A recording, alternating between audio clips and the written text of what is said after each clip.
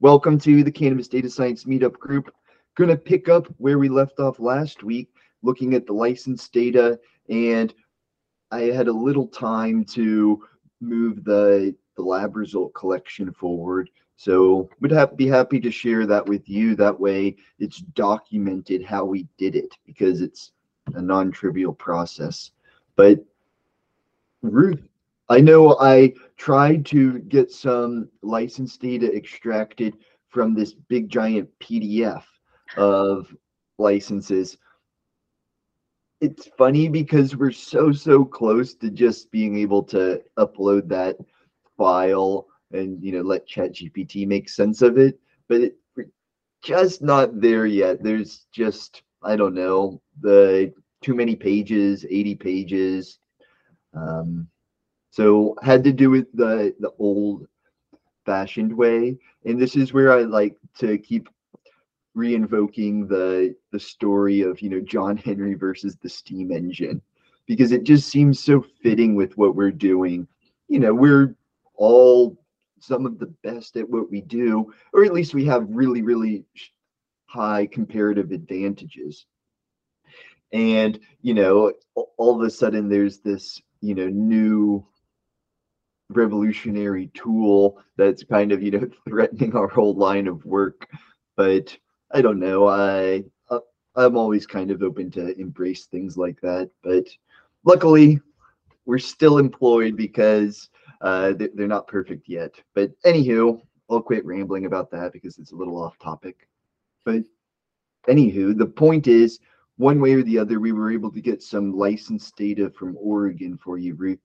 And I think that was the first time we'd had a look at the production side there. I know we may have had retail licenses, but were you able to glean anything from looking at the production side? They had all the licensees. So you have the grow, the cultivate, that's the same thing. The grow, the retail, and the processing. And it turns out that they're kind of not unexpectedly a pretty concentrated market. You have a couple of guys at the top who have tens or more of licenses, and I'm still kind of working on it. But it's similar in structure. It's actually, if you look at the older states, they're all more relatively kind of similar, and it's amazing to me.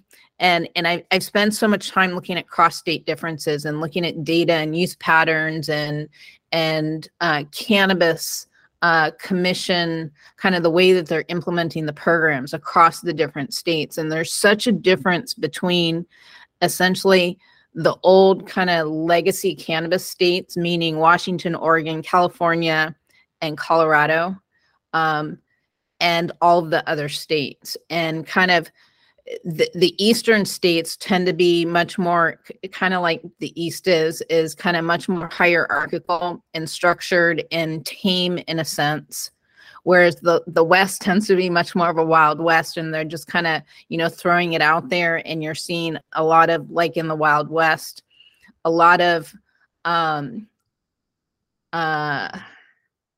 domination by select groups, and it's I've been watching this over time, and it's not immediate, and it is evolving. And every time I look at the data, there are definite changes in the way things are going. And I think that we live in this brave new world, and there's so much technology, and people are seeing things everywhere across the globe in real time, which gives us a sense that things are changing really rapidly. Things can change on a dime, and that everything's going to go kind of in a direction that we expect it to go. But in real life, there's so many frictions that prevent things from moving very quickly. And it constantly amazes me how long it takes to get anything done.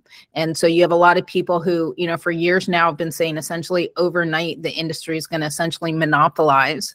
And it might get there to that point eventually, but it's going to take plenty of time. So that's, I'll get off my soapbox there. I'd like your analysis of this, because it's kind of it's definitely what I've observed too. I know it's not, completely hands off, and there's maybe, not as many licenses as one would like, or there's a lot of people out there who are searching for a license, I think, and they're tough to get. But for whatever reason, a lot of the Western states, maybe it's the old pioneering mentality. They're a little bit more hands off on the businesses, which you wouldn't actually like expect right out of the gate. Whereas for whatever reason on the East Coast, it just kind of seems like they're like I was talking to somebody and they're like, oh yes, I think they were talking about cannabis expansion in North Carolina, if that ever happened, or maybe they're talking about hemp. I mean, they're just saying, it's pretty typical in the southern states for just, there to be just a handful of large agriculture companies that just, control the vast majority of agriculture. And so from their point of view, it's very atypical to have 100 cultivators. So even though, like, say in Washington State, I'm sure there'd be more people who would like to get licensed. From the East Coast perspective, that's just unheard of to have, 100 to 400 cultivators. So they're just, it doesn't even sound like they're even like considering that. And we'll actually kind of look at that today and maybe some of the implications, because some of the data I collected was for Florida, which is a state where there's just a handful of producers. So I actually, you had a thought? Well, the other thing that I wanted to say that, and again, this is something I've thought a lot about. I've looked at like sales per capita across the different states, and you would think that, by the time that you get kind of full rollout in all the states, that you should essentially see kind of all of it, all of the levels across the different states converging to kind of the average. So suppose, $100 per capita or whatever everywhere, and they're going to start at different places depending on their, the way that the rollout occurs. So you have some that are down at like $1, $2 per capita, and then you have some that are maybe a couple $100s per capita. But over time, you would expect that, again, as the rollouts occur, they would all kind of converge to kind of a similar level. And that's absolutely not the case. There are big differences across the states. And when you think about it, it's not a coincidence that cannabis was legalized first in the states that it was legalized in first. That in the West, these tend to be the states where they have different cultures, they have different attitudes, and they're more open to it. So over the long run, they're probably going to continue to have higher per capita consumptions than other states where the rollout comes much later. And the rollout comes later because it's just not like the same priority for them. And it kind of all ties together. It's very endogenous. And to me, I find that really, really fascinating. What comes to my mind is, I mean, for whatever reason, I've been focusing on Florida. I think that's just because that's the latest source of data. But it's just funny to observe there because, right, there's I think it's the Attorney General who's, fighting tooth and nail for the vote on adult use or recreational cannabis to not make it to the ballot. And it's, I just can't imagine, seeing such pushback in some of the Western states. So you're right, just the whole culture's different. And then the laws are definitely different. But the laws reflect the culture is the point that I'm trying to make, which is exactly what you would expect. Yeah, that's an interesting, I mean, yeah, you would expect that, but for some reason I hadn't really thought about it that way. So yeah, and that's why I say that I keep saying like to each their own, and even though of course I work in the cannabis industry, and I'm in favor of people being able to engage in cannabis business if they desire. at the end of the day, it's to each their own. And, if for whatever reason, people in Florida just strongly oppose recreational, then that's ultimately up to them, right? Because I'm not like a citizen of Florida, but I don't know. Hopefully, they'll at least be able to vote on it and let their voices be heard. But Candace, you had a thought, comment, question? Well, I do have a home in Florida. I'll be traveling there soon. But my understanding too with Florida is that, I mean, you're right. As far as like the sheriff, if you have a cannabis flag in the front of your home, right, and they stop by, there's not a lot they can do if you have a medical card. You just say, look, Ron DeSantis sold me this weed, right? But I think that there's a lot of hesitation right now for medical patients and or ordinary folks such as myself to get behind this True Leaf bill, right? Because there's no homegrown on it. So you have like really two bills being passed around right now to medical patients. And we're really all being told to not support the True Leaf bill because True Leaf just wants you to be able to buy state weed, right? They do not want the serfs to be able to grow their own. And so I think that too is why there's a bit of confusion in Florida. But I'll be heading down there, and I'll be, getting some momentum behind the bill that will allow for homegrown. But it is pretty odd in Florida because there's not a lot the sheriff can do. If you're buying your weed from Ron DeSantis and you have a medical card, then even though the sheriff does want to arrest you, they can't. And John Morgan too of Morgan & Morgan is completely behind it as well. So it is very interesting in Florida right now. That's all. Thank you. I had a funny witticism, but it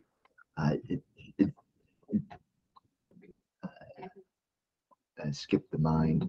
But it must not have been too funny.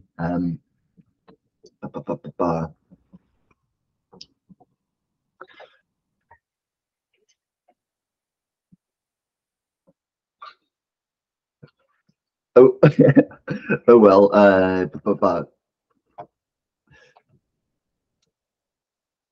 What were we just talking about? You actually had a pretty good comment in there, Candace. Can you try to jog my memory real quick?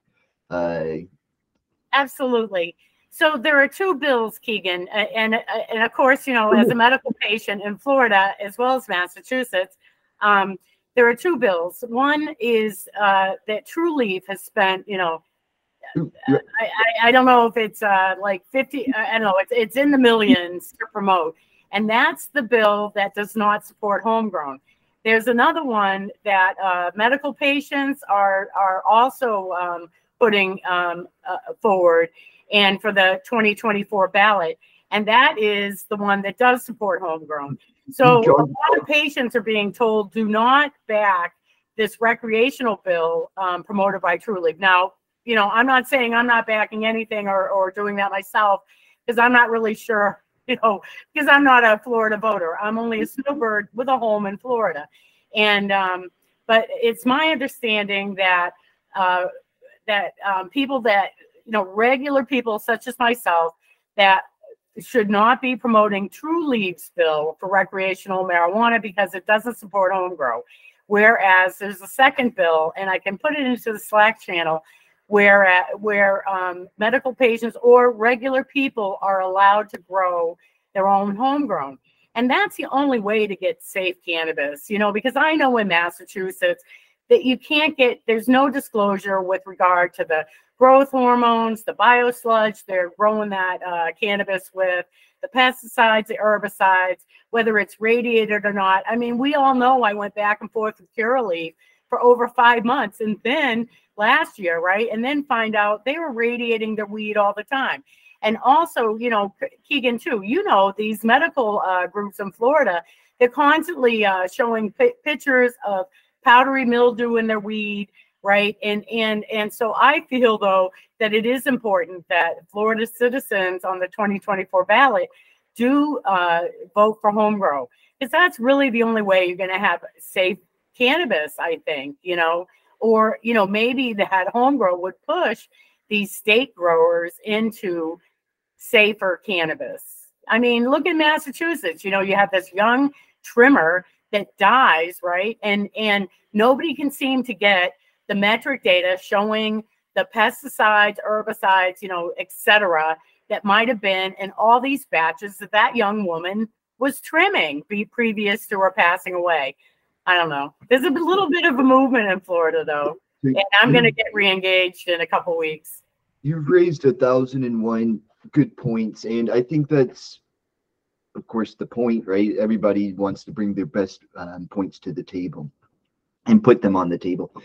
What you jogged my memory of is, this is, I guess, the reason this conversation is so important is I'm kind of on the side of the fence. It took me a long time to get to this side of the fence, that because I've been unfortunately a perfectionist my whole life, which is not a good trait, trying my best to get rid of that. But basically, I try not to let the perfect be the enemy of the good.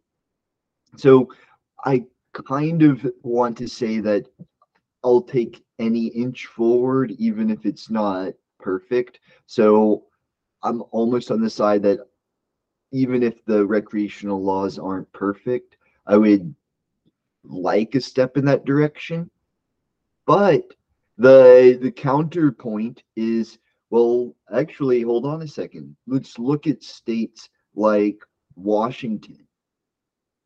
You know, basically they held off on allowing home grow initially, and now it may, I don't know, it may never really happen.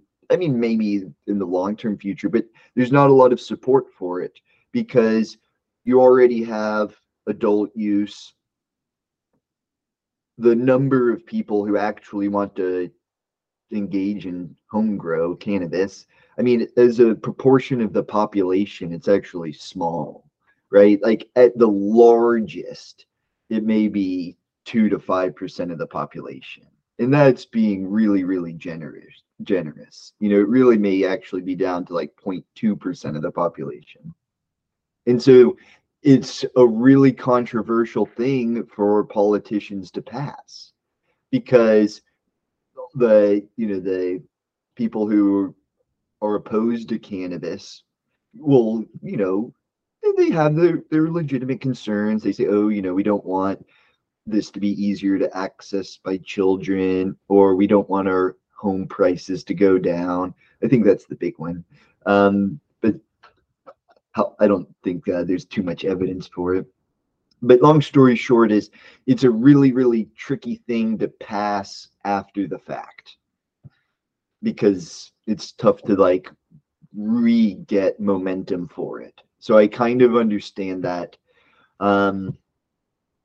So I think it's up for debate, right? Do you compromise and allow adult use, or do you hold off for a better bill so that way you don't get locked in to not necessarily the best policy? I agree, and also too, I can't vote in Florida because I'm a Massachusetts citizen that just stays at my house in Florida in the winter, right? And whatever the voters in Florida vote for, I'm behind them all the way. Even if the True Leaf bill gets in, at least it'll be recreational, right? And we can try to get more COA data, and so either way, it's a win-win either way it goes. And you're right though too, because if the vote is held off, right, because everybody is, the few people are trying to get homegrown, that would be a bummer too. So, I don't know. It's up to the voters of Florida, but I do think that either bill is better than no bill passing. So. The silver lining is that people are talking about potentially legalizing adult use cannabis, right? And so I think we can't lose sight of that 20 years ago, that was not up for discussion, like not even remotely.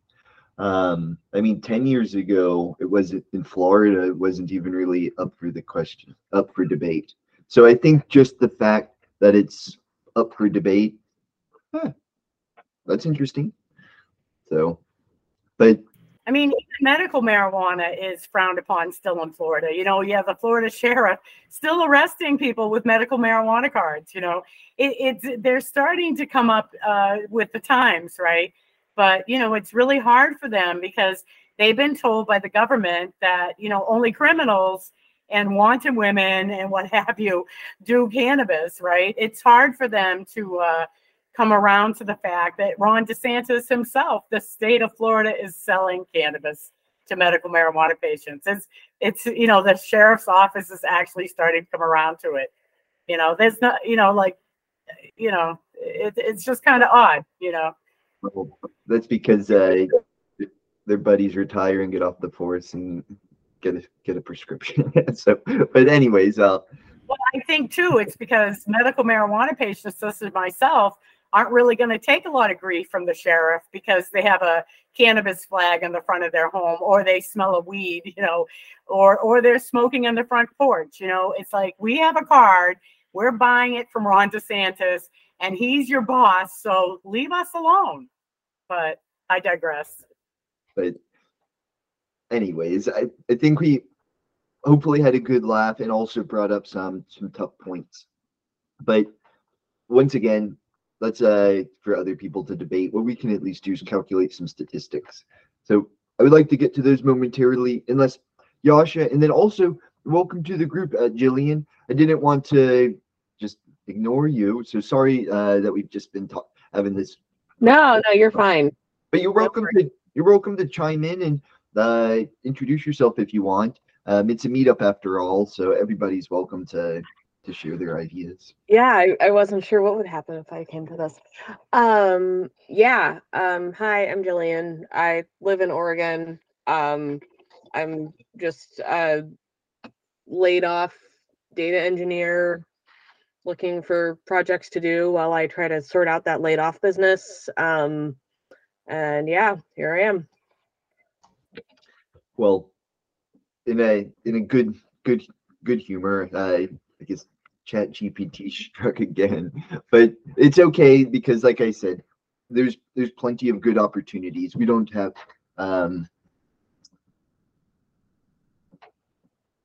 I kind of mentioned the metaphor of John Henry earlier. We can still find some good opportunities for ourselves.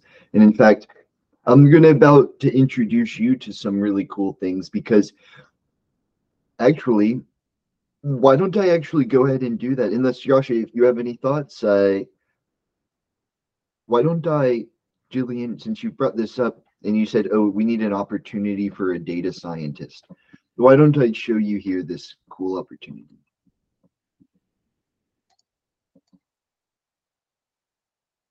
Okay, so I'm going to share my screen with you, and then hopefully we can, didn't freeze. Okay. Okay.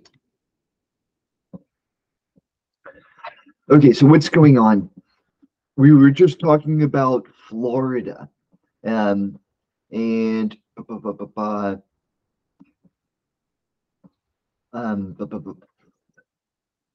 let's just start looking at some of these. So these are various labs in Florida, and the medical patients there have been really, really demanding about getting certificates, because they're. I'm trying to find. Here, we'll look at this one because this is one of the ones that I've collected lab results for. So there's various labs in Florida, and this is one of them, TerpLife Labs. I just kind of picked one, not entirely randomly. The reason I picked this one is they make their COAs available to clients. And this is something that we strongly encourage, as Candace mentioned. So let's actually start looking at these. The cannabis products are screened for various contaminants, and it's pertinent for a consumer to double check those. In particular, you would love to get a COA like this one, where not only do you see the safety summary, but you can also get a breakdown of all the pesticides that were screened, as well as all of the other contaminants, say heavy metals, mycotoxins, microbials. But also it doesn't hurt to just get some other interesting analyses like the water activity and moisture content. The moisture content in particular can be a good tool in your back pocket, because what's actually commonplace is you see they're reporting the numbers in both what's called wet weight and dry weight. And dry weight factors out the moisture content. So to go from dry weight to wet weight, you divide by 1 plus the moisture content. But anyways, you probably may know about certificates of analysis. If not, hopefully that's a little quick synopsis. But long story short, where can we find these? I thought we could just find these. Oh, here we are. So here's the URL we want. So basically, thought, comment, question?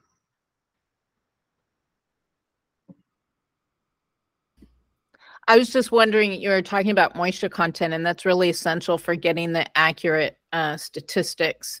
And I've seen in certain areas where I believe there's, in order, you're required by the state to conduct certain analyses and present them in the COAs, and different states have different requirements. And I believe here in California, moisture content is one of the tests that's required to be done. And I was asking Yasha where he's working, if that's also the case, that they're required to do tests for moisture.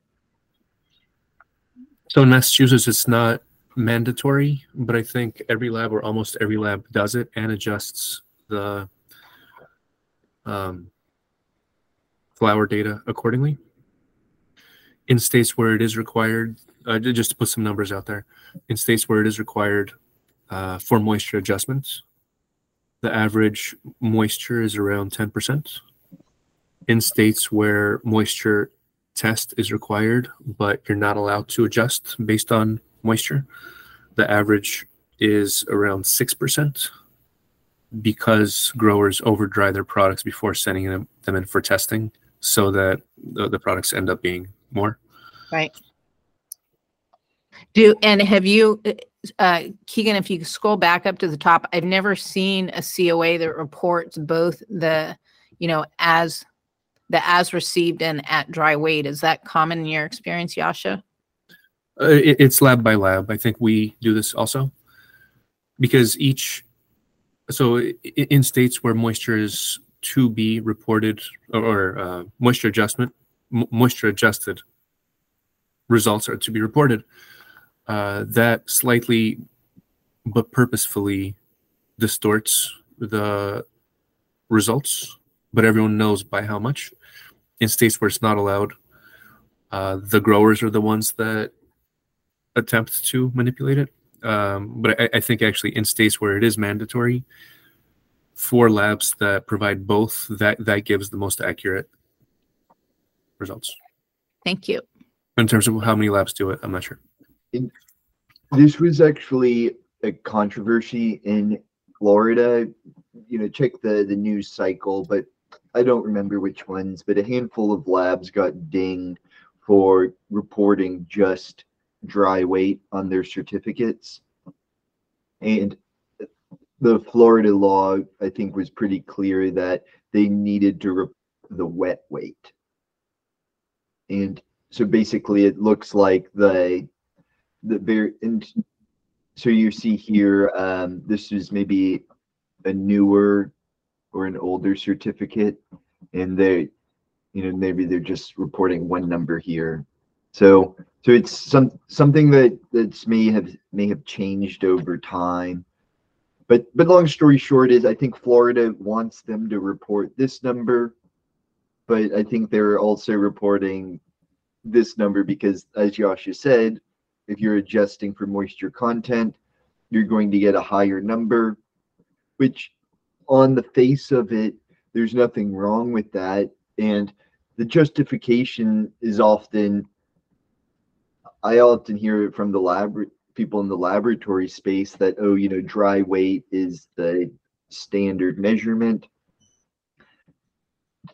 Maybe that's true at a, as a whole, but in the cannabis industry, I feel that typically I see the wet weights. And then, as Yasha pointed out, the dry weight hinges upon the moisture content being correct. And so this is where you want to minimize your measurement error. So technically the dry weight is including any measurement error down here with moisture content. And as Yasha pointed out, I don't know too much about the mechanism, but it's maybe you could explain more, but it sounds like there's a way that producers can kind of gain this by maybe sending in super dried out flower.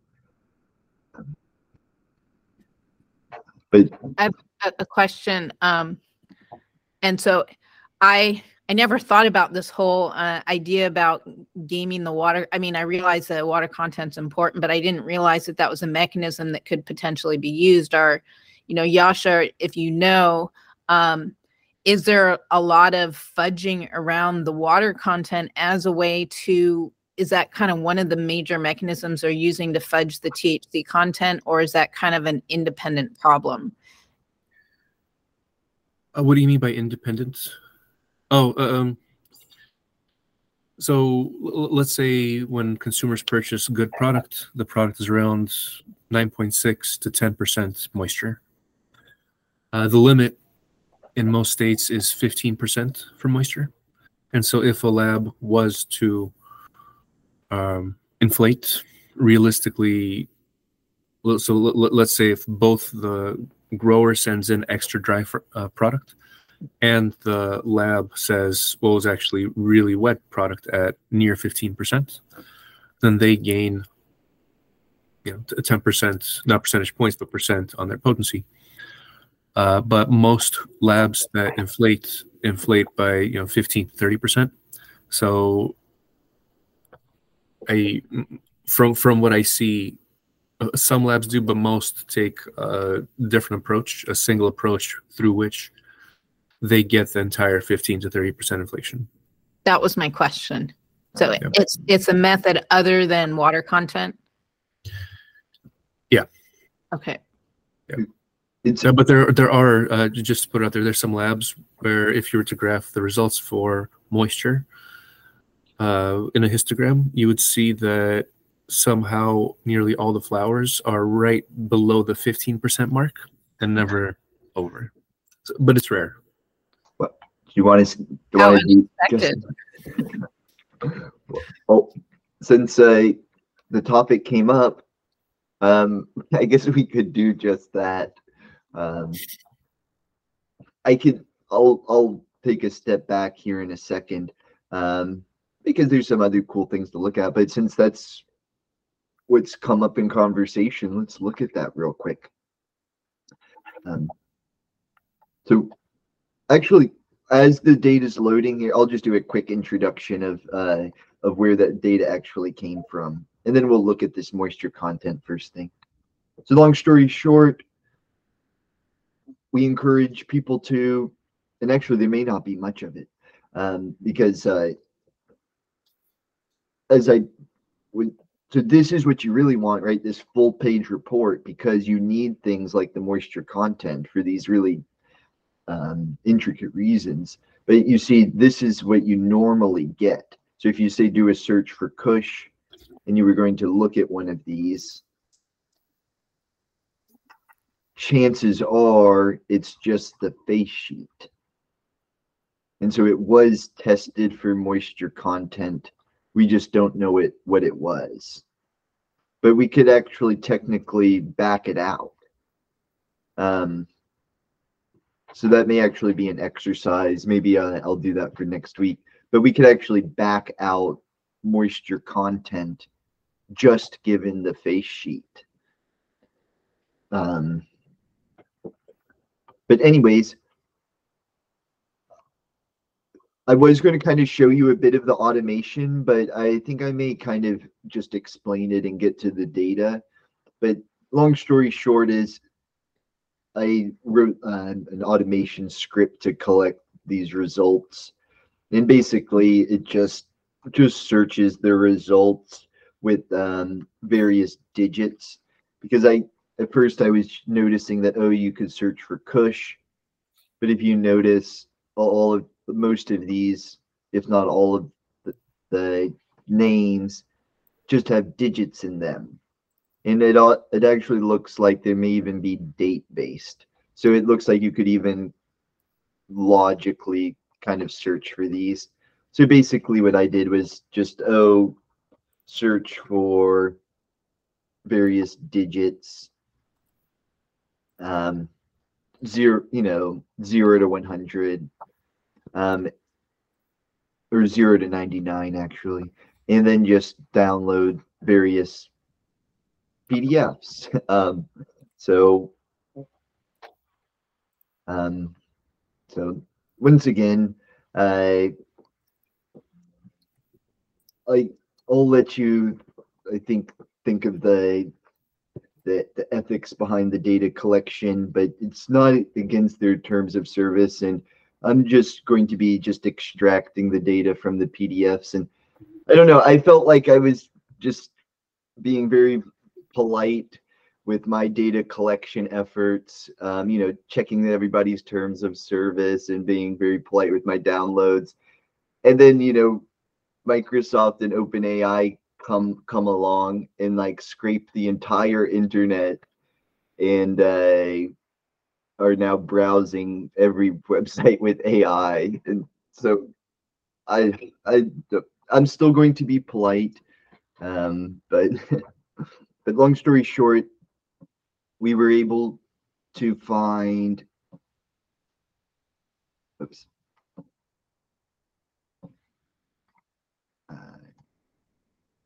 So here's the TerpLife Labs ones. So long story short, I was able to find just shy of 2,000 files.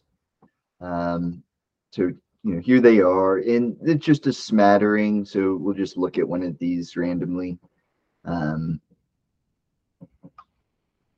So most of them are just face sheets. So first thing first was just to collect all of those, and then I was going to try to parse them all with AI. And then this is where I thought, it's basically John Henry versus the steam engine. And so once again, if you're interested, I wrote a parsing routine for these, but I always feel the data is more interesting than, whoops. I always feel the data is more interesting than the code. So I'm just going to spend the rest of the time looking at the data. But basically, if you are interested in how you can go about, say, automating a website and parsing the results out of one of these certificates, then the code is on GitHub, so you can peruse that. But it's actually nothing glamorous to it, and in fact, it's kind of an ad hoc method, which basically I'm just going to do for the time being until we can really use AI. So it's basically, I almost feel like this is kind of helping our endeavors, because if I just extract all this data the old-fashioned way, just with various programming if else statements, then maybe that can be used to train an AI model in the future. But don't have too much in the works there. But I don't know. A lot of the work we've been doing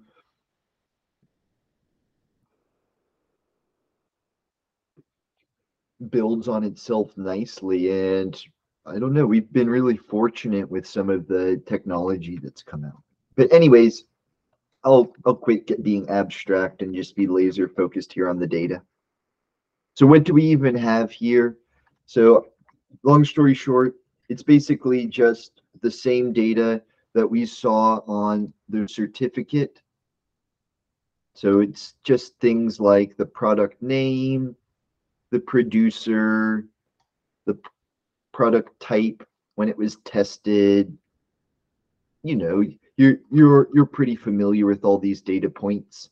So let's start visualizing the data. So first things first, let's just count them. So this is just, and for some reason the plots never take my style immediately. And so it looks like, to TerpLife Labs, it looks like they actually came online not that long ago. Their first test, at least that's publicly available online, was from February of 2022. So, they've been in business for just shy of 2 years. And notice,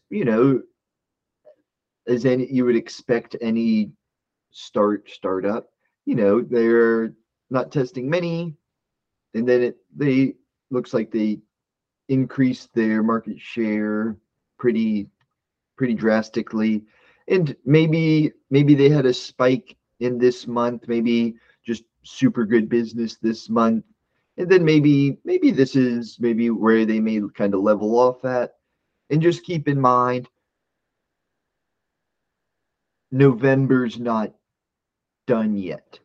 So this last data point is maybe not the most indicative. So when you first see this chart, and once again, charts can be misleading. You may think like, oh no, like TerpLife Labs is about to shut down, but I don't know if that's necessarily going to be the case, right? We'll see where November leaves them, and it's still the short run here. But long story short is, I thought it would be a little interesting to just look at the statistics for one lab. Oh, ChatGPT was supposed to make this more beautiful for me, but oh well.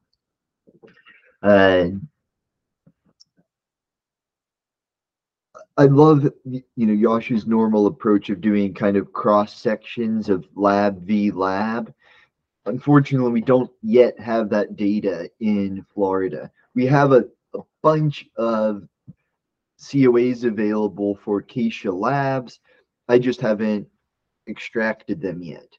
So there's almost 19,000 for Acacia Labs. So, between these two, assuming every TerpLife Labs test is publicly available, which it may not be. This may not be the entire set of their tests.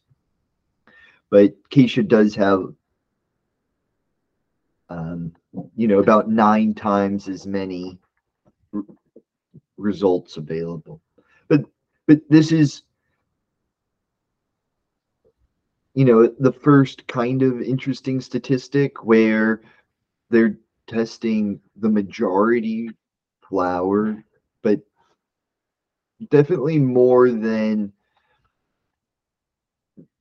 I mean, Yoshi, you may have a better prior on this, but this seems like a really high percentage of flower. Yep, it is. So, but just to add a note, this is for one lab, right? exactly. It's typical that labs, a market should have a different look. Individual labs may not, because there may be a lab that's offering, higher potency for concentrates or more in line with what clients want or manufacturers want for infused products. Or maybe they don't have the methodology for edibles or whatever else. There may be lab specifics.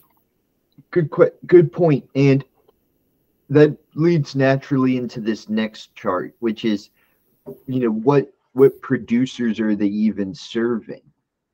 And they're this I want to say this a popka. I think that may just be actually what's actually maybe more informative to do here is do this by license number. Here, 1 second here.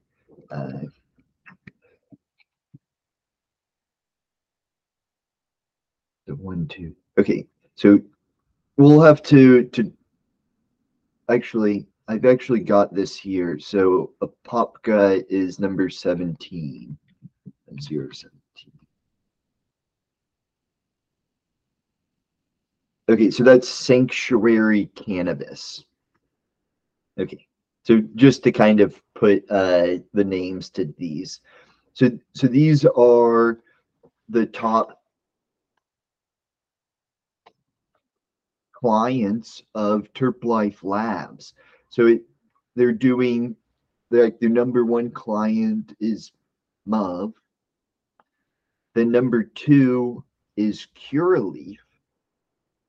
And then 3 is Sanctuary Cannabis. And anecdotally, I read on, and once again, this is a crappy anecdote. Well, not crappy, I guess. I mean, an anecdote's an anecdote. Just keep in mind the source. So it was from Reddit, but basically, I read on Reddit in the MJ Trees forum that Curaleaf was getting their edibles tested at Acacia Labs and getting their flower tested at TerpLife Labs. And this very well may be the case. So it could be that these are all flower samples just based on these two statistics. We could estimate that this is around 78%, but we could actually we could drill down on that. I'm going to skip that for right now, just since we only have so much time left. But we could check to see, is Curaleaf sending most of their flower here to TerpLife Labs? And then once we parse Acacia Labs results, we can see if, maybe they're sending all their edibles there. Once again, it just could be, I mean, that's how all people do business, right? If one lab's really good at testing edibles, you would send your products there. If, say, TerpLife Labs is really good at testing terpenes, maybe you would send your flower there. So it could just be as simple as that. But the main point I actually wanted to raise here is, Ruth, this is actually getting to where you get odd market dynamics. We were talking about how there's, maybe hundreds of licensees in some of the Western states. I feel like that's, once again, we've heard of, the California labs being a mess, and I know at least historically Washington labs were rough. And then, but I wonder, in Michigan, we saw a healthy number of labs and cultivators.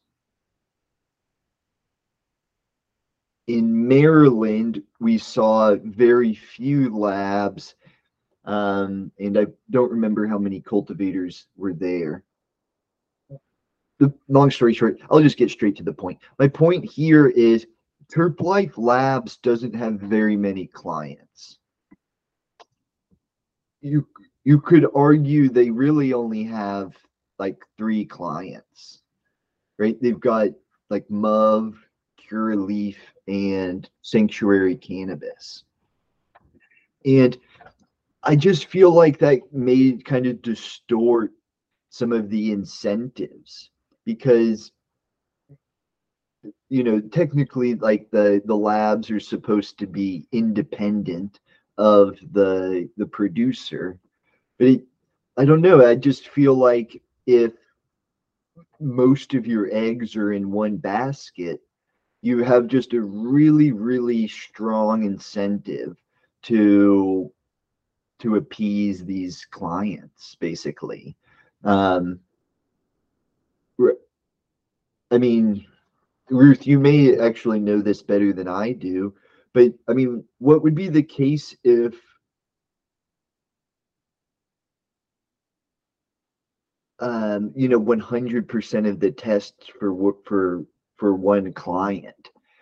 I guess, it technically wouldn't be vertically integrated because they're separate businesses, but I don't know. You Do you see have any that thoughts on this?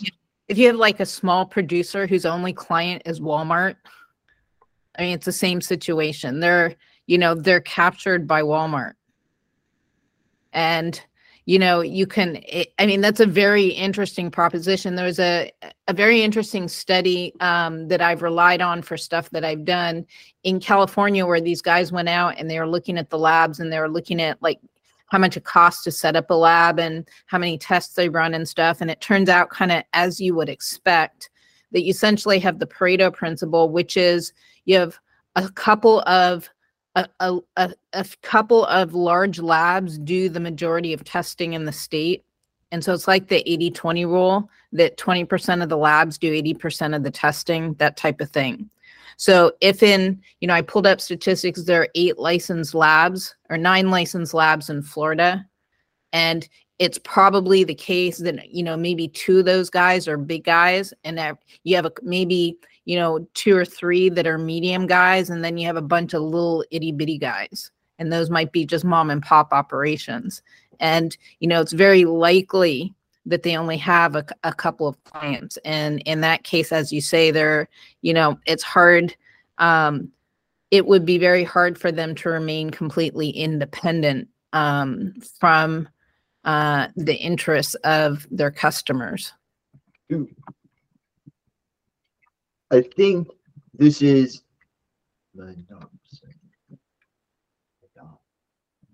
Monopsony, yes. Exactly. So this is actually a phenomena that, like you mentioned, the Walmart's a really good one. One buy. Yeah, so it's basically the reverse of a monopoly. So if all of your business is to one client, then it's a monopsony situation. And it's basically, what does ChatGPT say about this?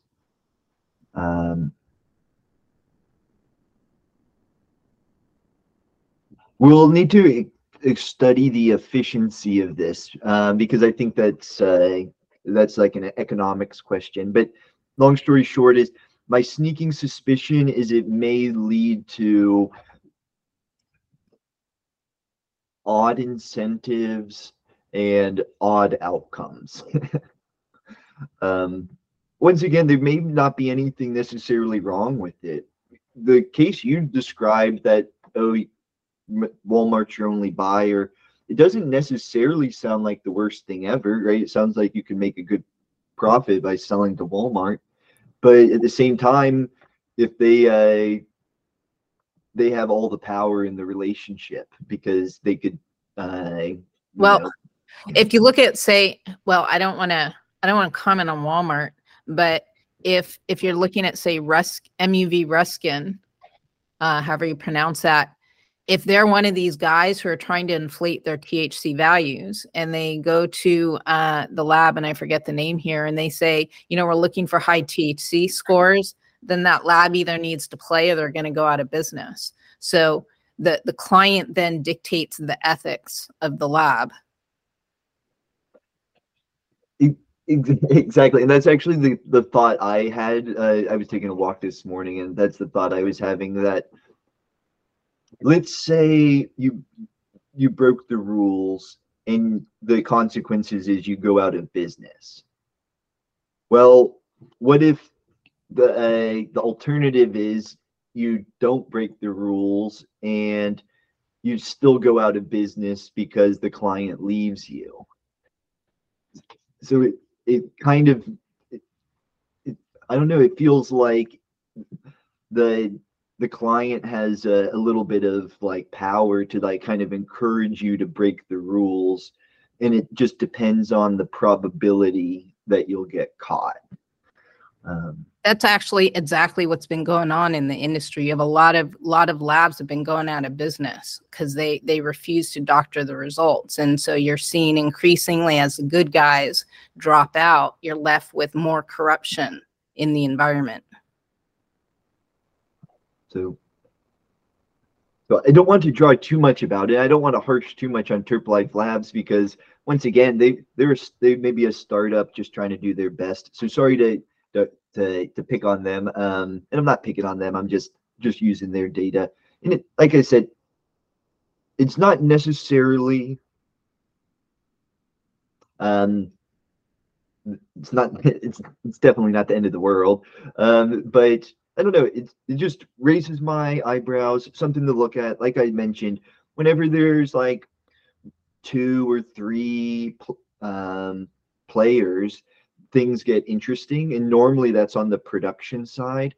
But I just thought this was a cool case to highlight that this is 2 or 3 players on the consumer side of the lab market. So of lab testing, these are consumers. But so I think there's more here. So actually next week I've got a bit more planned to keep analyzing some of these lab results. I mean, whenever you get a cool giant data set like this, well, 2,000 results, as far as terpene data goes, that's pretty large. Whenever you get a new data set, there's always so many cool things. And I just thought that this was interesting, that, look, this is one of the most simple statistics we could calculate.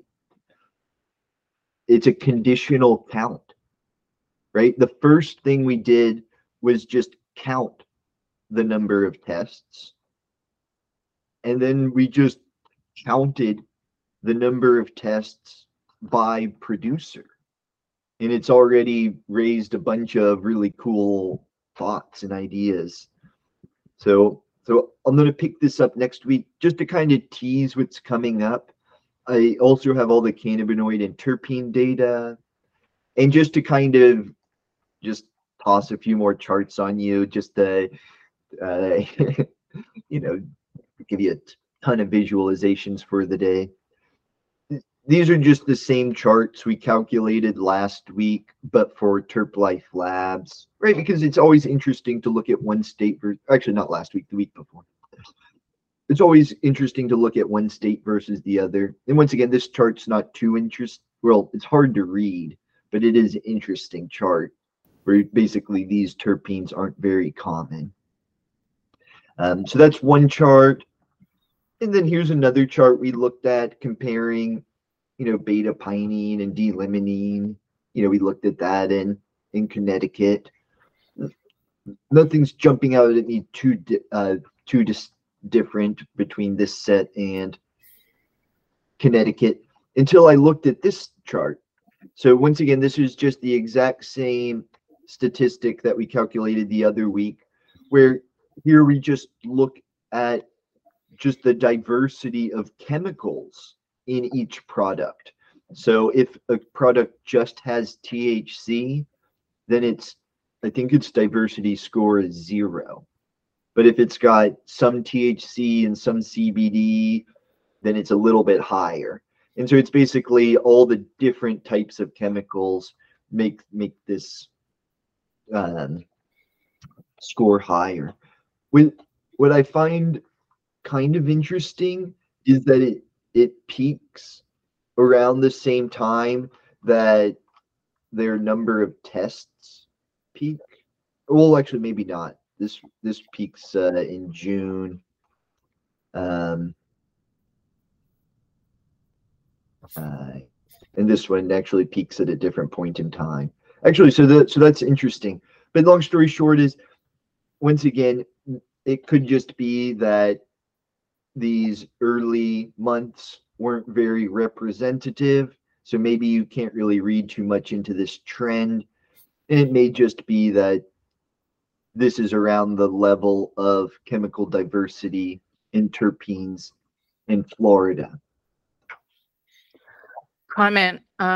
You would expect to see a step function there if they're learning how to test for, they're being able to test for new terpenes over time.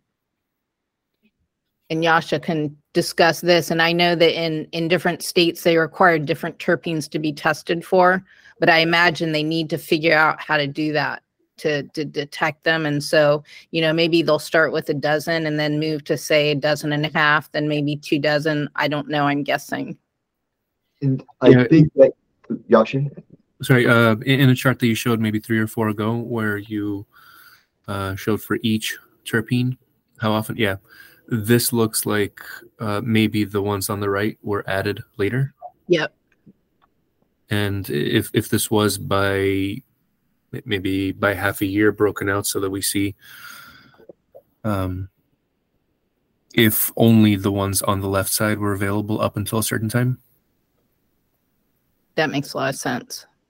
Well, now my priors are wonky because I saw all the bad data from Connecticut, because my prior was, camphor is detected in 100% of samples, but that was because we had miscoded data. So, well, that was coded the same way as THC, right? Exactly. So something that's not that relevant, but a little bit. Some labs rarely detect, so this speaking to cannabinoids, some labs rarely detect anything other than THC. Maybe it's from collusion, maybe it's that they use methods that run faster, realizing that the only thing that matters is THC to sell the product. But something to keep in mind if you're going to be calculating not only terpene, number of terpenes found, but also number of cannabinoids found. Well, if you classify all the metabolites as THC, that'll do it. Yep. And RH, I just realized how we could visualize this just slightly better, and then I'll let you all get out of here. If we this is I'll work on it. Long story short is, I realized that if we actually just rotated this abundance chart, then it would make it a lot easier to read the terpenes. So long story short, I'll leave that for maybe either an exercise for you, or I'll do it after the meetup and post that somewhere. And is this from one lab or is this from a full market? Ooh, this is just TerpLife Labs. Got it. Because it would be valuable to compare their results to results from other labs, because there could be co-eluting of different compounds into one. And if there is a lab that's able to distinguish between terpenes better, I'm not saying that they're not doing it great. They might be perfect at it, but comparing labs may show something interesting. It's a great idea. Would it be too wild to compare them to a lab in a different state? Yep. No, not. That'd be a great thing to do. Yep. The flowers don't know what state they're in. Okay. well, we could try to do both. As I was mentioning, I really do want to unlock the Acacia Labs results. It's a can of worms because they've been in business so long. They've got so many versions of their COA. Their COA has taken quite the journey over time. Whereas TerpLife Labs, right, they've just been in business 2 years. Their COA has barely changed over those years. So it was actually really easy to parse the data. It would also be very interesting to look at a particular strain within a lab over time or across suppliers, which we've kind of sort of discussed, but over time thing would be interesting. Exactly. And the time we did it, we only had like 30 data points. So we should try in one strain. We had one strain, 30 data points. So we can try to do a better job. In that, I think that would be interesting to look at. So as Yasha said, if before they're estimating like 1%, say beta caryophyllene, and then later they're like, oh, that's really 50%, 50% of that is beta caryophyllene and 50% of that is limonene. I don't know if that's the case, but if that's what you're saying, it would be interesting to see kind of if the totals over time were relatively constant while the diversity increased. That would be really cool. Ooh. Let's investigate. And this has raised a couple of good opportunities and questions to explore next week. So I think this data set's rich enough that it warrants another look next week. And I may be able to, I'll do my best. Maybe not all of them, but I'll try to add some Acacia Labs ones. I think we've got some terpene data from MCR Labs. And then we've got some terpene data from California. So this kind of goes to the similarity analysis. We can see which terpenes are being detected in various states. I wouldn't be surprised if some states are testing for terpenes that others aren't. Now, there's a complication that's really important to keep in mind, and that's the terpenes are heavily shaped by the grow environment. So if you grow the same strain in different states, it's natural. I mean, if you grow within the state in different locations, it could still vary too. So some of that variance or a lot of that variance is probably just due naturally to the grow environment, not necessarily any inaccuracies in testing. Well, I'll let the cat out of the bag because that's going to be actually the question for next week is in the Reddit forum in Florida, the terpene farnesene keeps coming up over and over again. And it's gotten a really bad reputation. And it's kind of funny because, and I'll talk about it more next week, because most terpenes, right, are things that people seek out. But in the Florida market, people avoid farnesene. And if you actually look at the data, it's in like 90% of samples. So it's there. And just cursory research on the internet seems that, it's a chemical compound produced by certain plants. They said it's in green apples and various aromatic oils and things. And it seems like maybe it's like an aphid repellent. And just the talk on the town and the Reddit forum is, Florida, it's a humid, buggy place. And basically, people are conjecturing that you're seeing high amounts of farnesene because the plants are getting eaten up by bugs. One more note to add. Standards manufacturers that produce the standards needed by labs to test for terpenes, they are providing over time more standards, more terpene standards. So that would lead to the availability of that kind of testing. And I'll just go ahead and spill the beans. Basically, I think that's what happened in this case. Was basically, right, all the labs, they're trying to add terpenes, right? Oh yeah, we can get this standard, we can get that standard. And then they were like, oh yeah, we can give you a farnesene standard. And they're like, oh yeah, give us that. And then all of a sudden, people in the market don't like farnesene. And I've actually heard that once again, we can double check that some labs may have even removed farnesene from their panel. And this goes back to the producer influence. The terpene's a non-mandatory test. So the producer situation. Yeah, so the producer probably said, hey, like quit testing for farnesene, guys. So but I don't know. I'm getting a good laugh out of it, but this is where I just love marrying or merging science with folklore. You just hear all these wild things on the town, like, oh, this cartridge is a farnesene F-bomb, or all these things. But and then you always have people kind of conjecturing, but the scientific literature is super, super scant. And that's why I think it's a cool opportunity for us. I mean, almost just by measuring farnesene in cannabis, that's almost worthy of a whole scientific paper, right? I mean, people have written papers just about the concentration of farnesene in green apples. So, hey, write a paper about farnesene in cannabis. And then Jillian, maybe you're not looking to write a paper, maybe you're actually looking to make $1.